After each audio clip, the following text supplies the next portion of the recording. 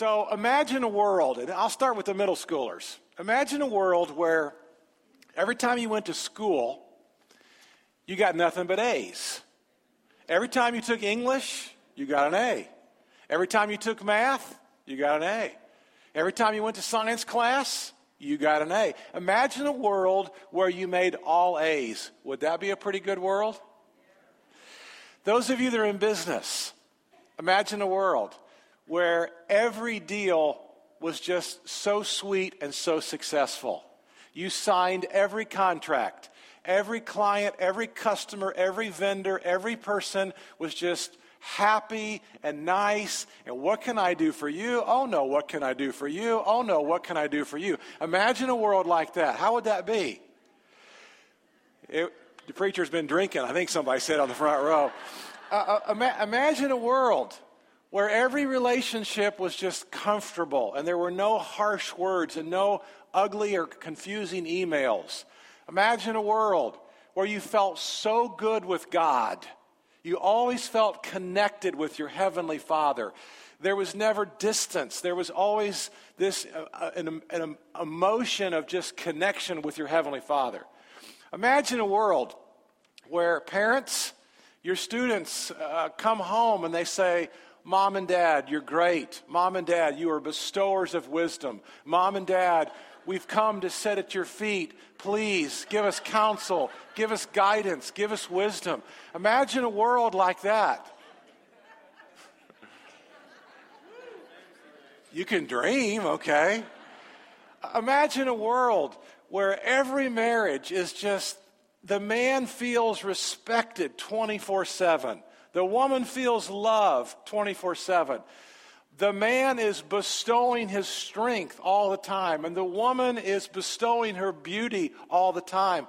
Imagine a world where everybody in the home, the husband, the wife, the temperature, they're in agreement on the same thermometer, the same temperature, the same thermostat.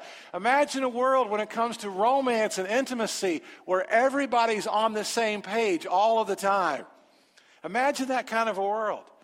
That existed primarily for Adam and Eve. Now, they didn't have kids yet, but that kind of a world really did exist. And it's so cool to see Genesis chapter 1 and Genesis chapter 2, because in the beginning, God created the heavens and the earth. And then in Genesis chapter 1, we scroll down to about verse 26 and verse 27, and we see that God made us in His image.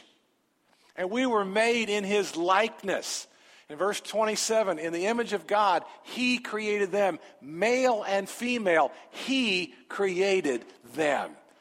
So imagine a world where every man, every woman was completely in the image of God. Would that be a pretty cool world to live in? Especially the A's in school, right? That would be a great world to live in. Well, then we come to chapter 3. We come to Genesis chapter 3, and there is the train wreck of all train wrecks. And we see that Satan then takes the form of a serpent. Now, the serpent isn't Satan, but Satan takes the form of a snake. Now, I don't like snakes. How many of you in the room don't like snakes? How many of you in your room think the only kind of a snake is a good snake is a dead snake? That's me. I know there are good snakes. I know I've had people try to explain to me the colors and the schemes. And I believe you. I just don't agree with you. It's a dead snake is a good snake. So Satan takes the form of a serpent. And so let's look at some of these verses and start with me in Genesis chapter 3. This is the train wreck of all train wrecks. Genesis chapter 3, verse 1. And this morning, we're going to talk about 5 landmines. We are navigating through the landmines, and in this particular 20 verses this morning, we'll have 5. Now, the serpent, we learn from Ezekiel and we learn from Isaiah that this fallen angel is Lucifer. Lucifer was an archangel. And so he takes the form of a serpent. So not all snakes, are Satan, but Satan in this case took the form of a snake. Was more crafty than any of the wild animals the Lord God had made. And he said to the woman, did God really say, you must not eat from any tree in the garden? Verse 2. The woman said to the serpent. Now here's her first problem. She begins dialoguing with the enemy. This is a great no-no. This doesn't work. It never works. The woman said, we may eat fruit from the trees in the garden, verse 3, but God did say, you must not eat fruit from the tree that is in the middle of the garden, and you must not touch it. Now, I don't remember that part in chapter 1 and chapter 2, do you? It doesn't say in chapter 1 and chapter 2 that you must not touch it. So sometimes when you get involved, like with these conversations, you say things you shouldn't say, or you say things you shouldn't do. Look at verse 4. You will not certainly die, the serpent said to the woman. Verse 5. For God knows that when you eat from it, your eyes will be open, and you will be like God, knowing good from evil. Landmine number 1 is discontentment. Now, Eve had everything. Adam had everything. They had perfect temperature, perfect food, perfect cooperation, perfect connection with God and with each other. And yet they looked around, and Eve and Adam are beginning to question, well, maybe God's holding out on us. Have you ever noticed how many people are just discontent?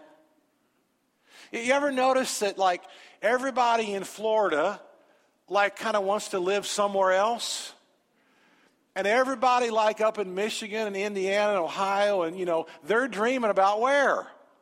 They're dreaming about Florida. Have you ever kind of noticed how people are nobody ever seems to be really happy where they are?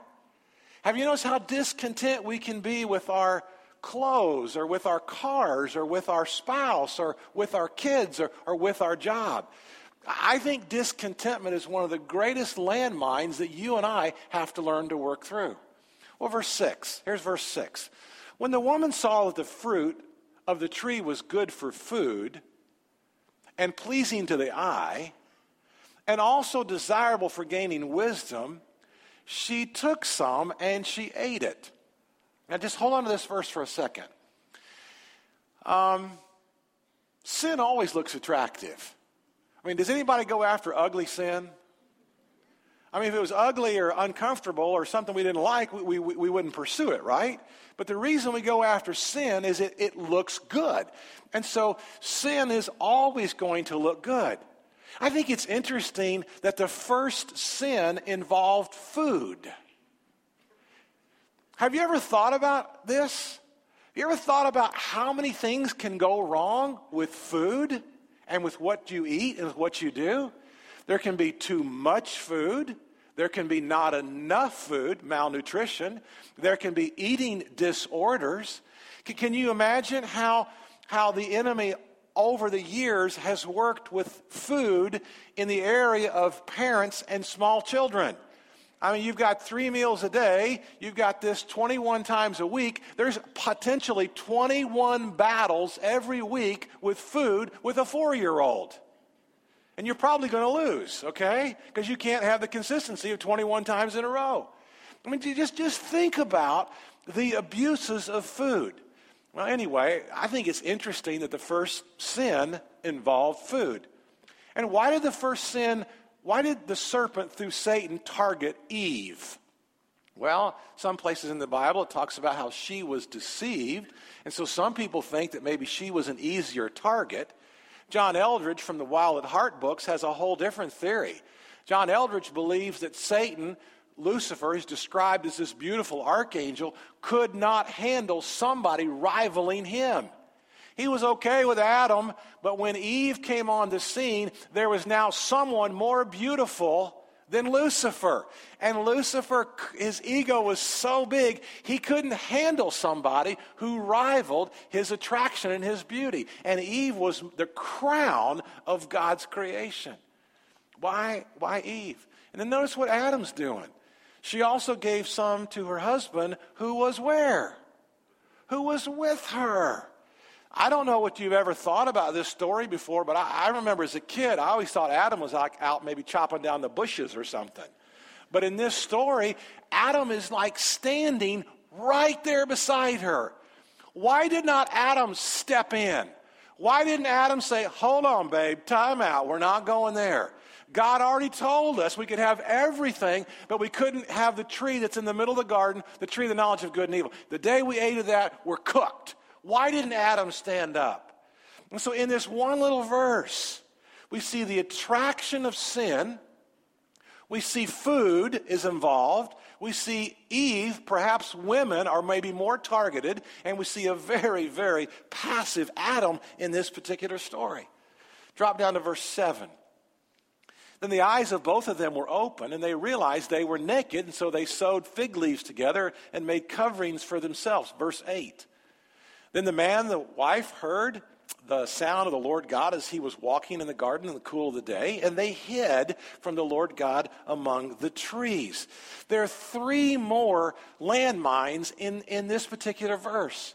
The first landmine is the landmine of shame. Now, psychologists who aren't Christians will tell you that everybody has a shame base. These are people who aren't even Christians, who may have never read Genesis chapter 3, verse 8. They'll tell you that every single one of us has a shame base. Now, the great news is Jesus Christ can help you and I and can help us to grow from that, but it is really true. You stop and you begin to analyze your own life and you realize that, maybe you were ashamed of an alcoholic parent. Or maybe you were ashamed because you didn't have a good education and some people, called you stupid. Or you were ashamed because you didn't have, the same shoes or the same pair of jeans that everybody else in the class had. Everybody suffers from a landmine of shame. And some of you still haven't really come to grips with that. And that's the reason why sometimes you're still trying to fill that hole with toys or education or more relationships or marriages or whatever. You haven't come to grips with your shame base. Everybody in the room has a shame base. Not everybody in the room has come to grips with it. There's a second landmine in this particular story, and that's of fear. And this is a world that is overwhelmed with fear. Just the prescription medicine to try to help people with anxiety. I'm not saying that's good. I'm not saying that's bad. I'm not saying get off of it. I'm not a physician. That's not my point. My point is that this is a culture, even in the United States of America, where we wake up with fear, we go to bed with fear, we watch the fiscal cliff, we watch the debt ceiling, we watch Algeria, we watch Mali, we watch CNN. We just get overwhelmed with fear, right? And it's a landmine that every one of us has to learn to work through. A third landmine in this verse is the word hiding. And again, some of us have gotten really good at hiding. And the longer you hide, the longer it's going to take for you to get well. Everybody who works with people realizes that as long as you hide your sin and you hide your addictions and you hide your insecurities and you hide all this stuff in your life, you can't get better. And so this is one of the reasons why as a church we encourage you to get in groups. And even in groups, you don't show up and throw up on everybody. And hi, I'm Kurt, and I'm, jealous, insecure. I mean, you don't come to a group and just start showing up and throwing up on everybody.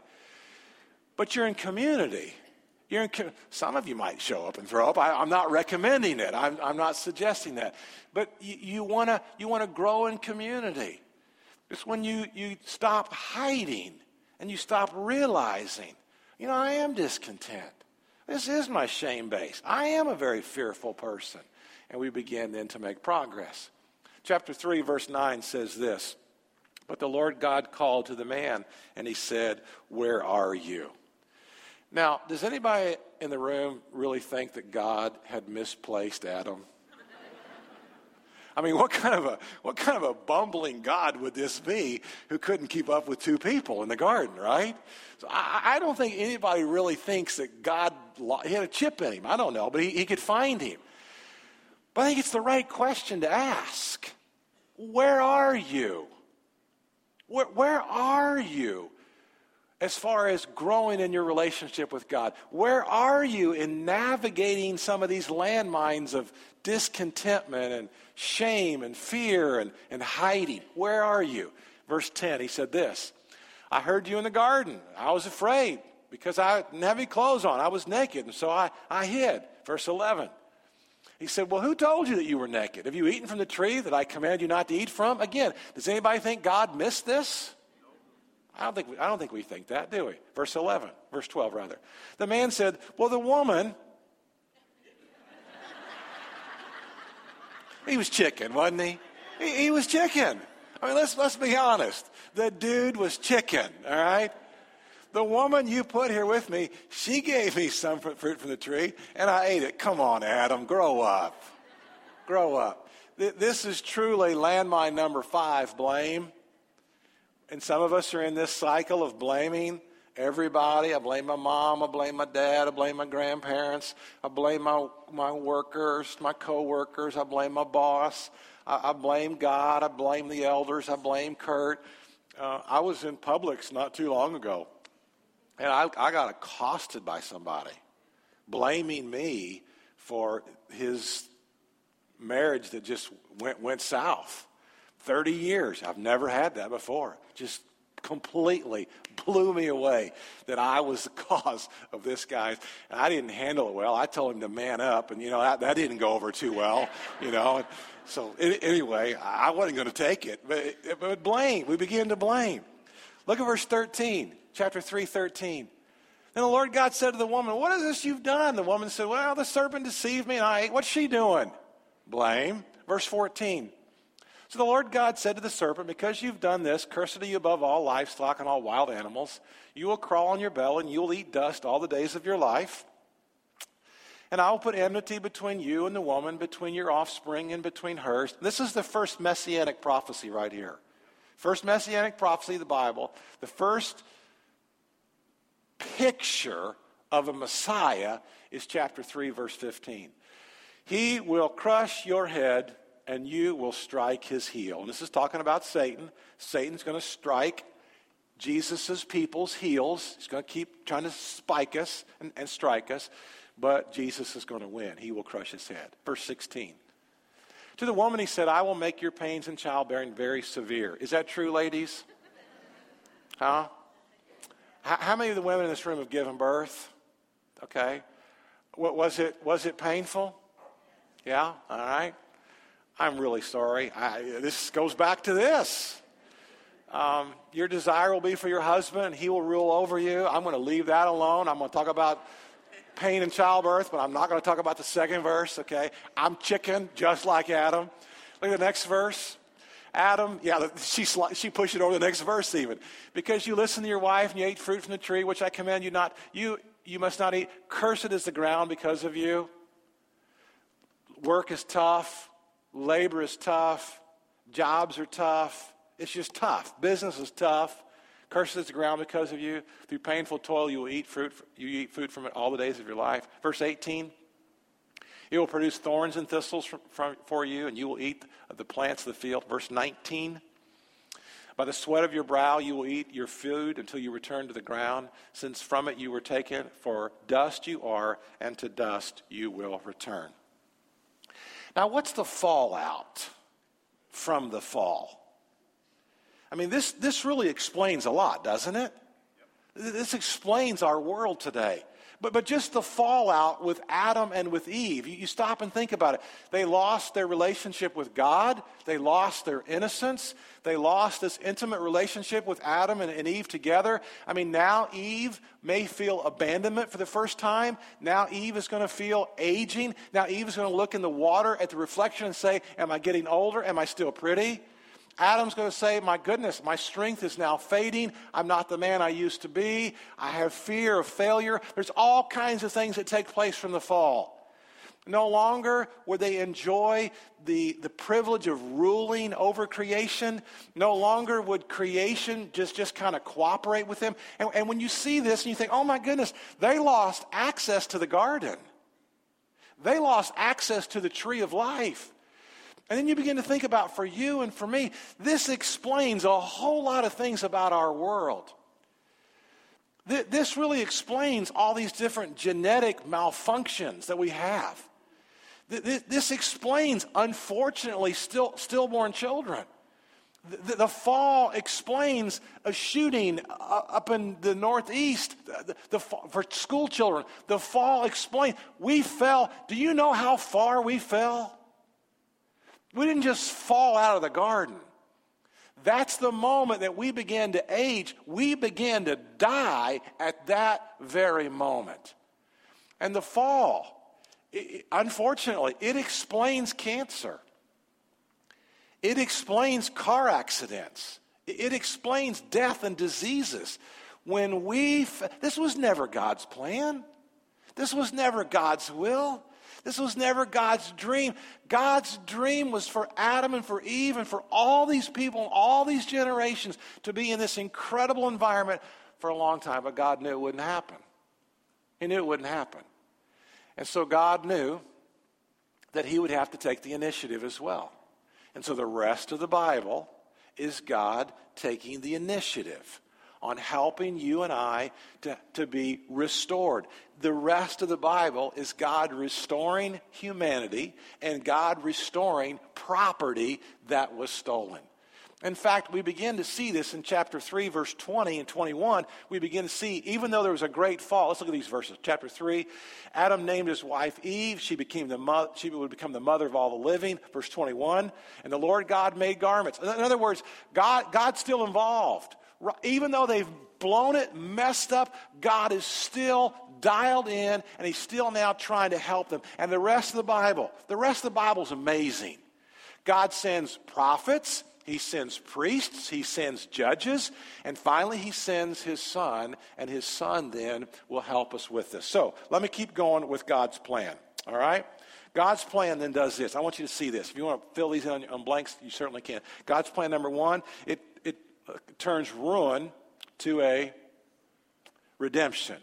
Turns ruin to redemption and a curse into a blessing. Now, this is what God wants to do for you. Even though we are under the umbrella of Adam and Eve's sin, this is what God wants to do for your life. God's plan for every man, every woman, every boy, every girl is he wants to turn ruin into redemption and a curse into blessing. God's plan, the next one, has consequences. It has consequences. But God's plan also has a cure. God has a cure for your life. And we're going to talk about that in just a second. God's plan, it takes what sin ruined and it makes your life better today. And I probably should say best tomorrow, but it makes your life better through Jesus Christ. Now, here's how we know this. Paul in the book of Romans, chapter 5. Now, don't go to sleep. I need you to pay attention right here. Are you still with me? Okay, you need to stand up. You need to smoke. You need to shake hands. Everybody still with me? All right, I'm getting ready to make a little turn here, and I don't want you to miss this. This is really important because the rest of the New Testament supports everything I just said. So I'm going to take you to Romans chapter 5. Romans chapter 5 explains this. Therefore, verse 12, just as sin entered the world through one man, and death through sin, right? Through the tree. They ate of the wrong tree. And in this way, death came to all people because all sinned. In other words, everybody has these landmines. Everybody suffers the curse of Adam and Eve's sin. All right? Look at the next verse, verse 15. But the gift is not like the trespass. What? The gift that God gives. For if the many died by the trespass of the one man, who's the one man? Adam. How much more did God's grace and the gift that came by the grace of the one man, Jesus Christ, overflow to the many? Are you still with me? Don't go to sleep here. Hang on. This is the good stuff. Verse 16. Nor can the gift of God be compared with the result of one man's sin. The judgment followed one sin. One sin, out of the garden, cherubim, flaming sword, keep you out of the garden. Judgment followed and brought condemnation. But the gift followed many trespasses, and it brought justification. And that means just as if I'd never sinned. Next verse, verse 17. For if by the trespass of the one man, death reigned through the one man, how much more will those who receive God's abundant provision of grace and the gift of righteousness reign in life through the one man, Jesus Christ? It was kind of Heather's communion meditation. Heather talked about how she was this week overwhelmed, with sin and some of the gunk and junk in her life. But the greater part of her being overwhelmed was the incredible gift of Christ who's forgiven her and cleansed her. That's amazing. Look at verse 18. Consequently, just as one trespass resulted in condemnation for all people, so also one righteous act. And who did the righteous act? That would be Jesus. So one righteous act resulted in justification and the life for all people. Verse 19. For just as through the disobedience of the one man, the many were made sinners, so also through the obedience of the one man, the many will be made righteous. Verse 21. So that just as sin reigned in death, so also grace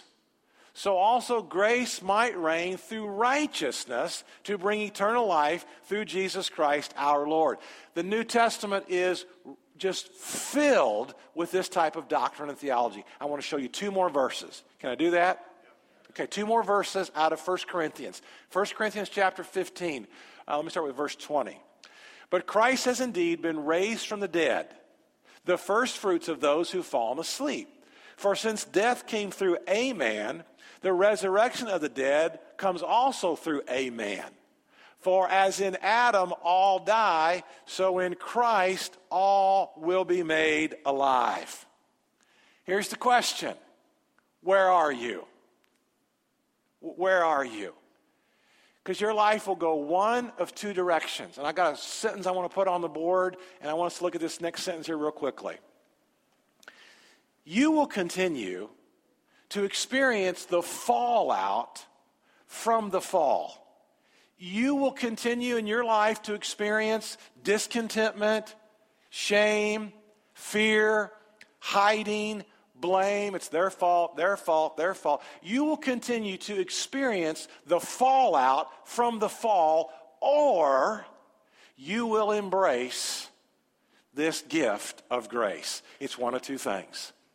Everybody in the room is going to do one of two things. You will have one of two paths. You will embrace this amazing gift of grace. And when Christ comes into your life, he then begins to work on your discontentment. He begins to work on your shame base. He begins to work on your fear. He begins to work on your hiding. He begins to work on your blame. He begins to help you to overcome the past, press on toward the future.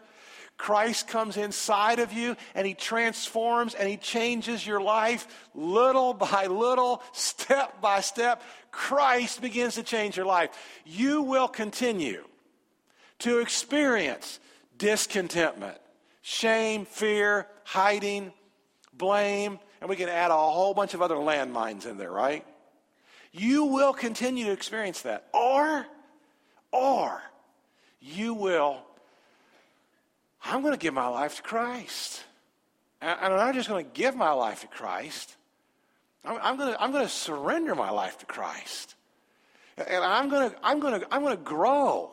I'm not even sure how to grow. I'm going to ask an elder or a pastor or a connect group leader, but I'm going to grow. And I'm going to let Christ then begin to transform me from the inside out. And this is what Harborside's trying to do, and I'm sold on this. I've never been able to transform anybody from the outside in. I can't really change anybody. But Christ comes inside of me and inside of you, and he begins to transform us. And I begin to like his word. And I begin to learn a little bit about prayer.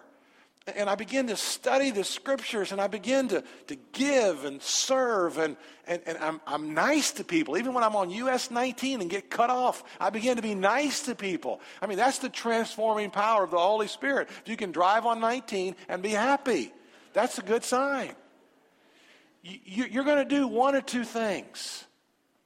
You're going to continue with the fallout of the fall in your life, or Christ in you, the hope of glory. Christ in you, the hope of glory. Christ in you, the hope of glory. There's a lady who works with hospice, and she's worked with hospice all her life. And her name is Bronn Ware. And Bronn Ware has studied people at the last stages of their life. And what she's done with all these people now for over 20 years is Bronn Ware has asked these people in the last stages of their life, do you have any regrets? Do you have any regrets? What are your regrets? And interestingly, there's two. There's two that always make the short list. And I want to give you the second one first. Because the second one, this is a lady that's worked with hospice over 20 years, the last stages of their life. The second greatest regret has been, number one, I'm going to put this on the board. This is the second one. I wish I hadn't worked so hard. Every male, 100% of the men have answered that. That's their greatest regret in the last 6 weeks of their life. I wish I'd have spent more time with my wife. I wish I would have spent more time with the kids. I wish I would have spent more time with the grandkids. That was the man's number two greatest regret. And more women were saying the same thing as women now have become very much involved in the workforce. But the number one regret out of everybody was this. I'm going to put this on there. I wish I had the courage to live a life true to myself and not the life others expected of me. Wow. I wish I had the courage to live a true life to myself. And what they're saying is these landmines, instead of me living my life the way I really thought I should live my life, I was so worried about what other people thought. I lived my life worrying about what other people would say about me. That's the fallout from the fall. But what if? And how would your life be different if today and tomorrow you said, all right, I'm not going to worry about what he thinks. I'm not going to worry about what she thinks. I'm not going to worry about, but Christ, you're in me. You're the hope of glory. And what do you want me to do? And what do you want me to be? How do you want me to live my life? How would your life be different if today and tomorrow it was Christ in you, the amazing hope of glory? And you see, that's God's plan. As God walked with Adam and Eve in the cool of the garden there in Genesis chapters 1 and 2, God wants to do life with you today. And how your life can be different. And how your life can be transformed. Well, stage one and step one is to give your life to Christ. That's the very first step for you to do. And some of you in the room, that's step one, is to say, okay, I'm going to do that. Today is going to be the day. For some of you in the room, it's to take that other step of discipleship, and I'm going to become a disciple. I'm not just going to become saved. I'm going to become, the kind of person God wants me to be. And of course, the pushback to that is, I need to clean up my act first. I hear this all the time. It's great logic. It's just not true. I need to clean up my act before I come to Christ. I need to clean up my act before I really start getting involved with the church. I need to clean up Do you know of anybody who's really cleaned up their act on their own? I'd like to meet them. I don't know people who clean up their act on their own. This is why you come to Christ. Christ cleans up your act. Christ comes inside of you and he transforms you from the inside out. That's the exciting part about living for Jesus today. So I'm going to ask you to stand. I'm going to ask our prayer partners to come down front right now. And if you've never given your life to Jesus, I'm going to repeat a prayer out loud that everybody's going to say out loud with me. So even though you're a Christian, I'm going to ask the Christians in the room to say this prayer out loud with me. But maybe today is your day. And then if you would, to come down front, if you gave your life to Christ, to tell somebody. Make a public profession of your faith and let them know. I'm also going to encourage you that maybe somebody needs to pray with you over some of these landmines. Even though you are a Christian, maybe you're still so discontent every single day. Or maybe there's still a shame base that's just weighing you down, or hiding, or fear, or you're still blaming everybody. Maybe you still need some special prayer. And we encourage you to do that with our prayer partners even this morning. So right now, I'm going to pray this prayer out loud. I'm going to ask you all to repeat it. And if you've never given your life to Jesus Christ, here is your opportunity today to live for him. Repeat after me. Lord Jesus, we worship you today.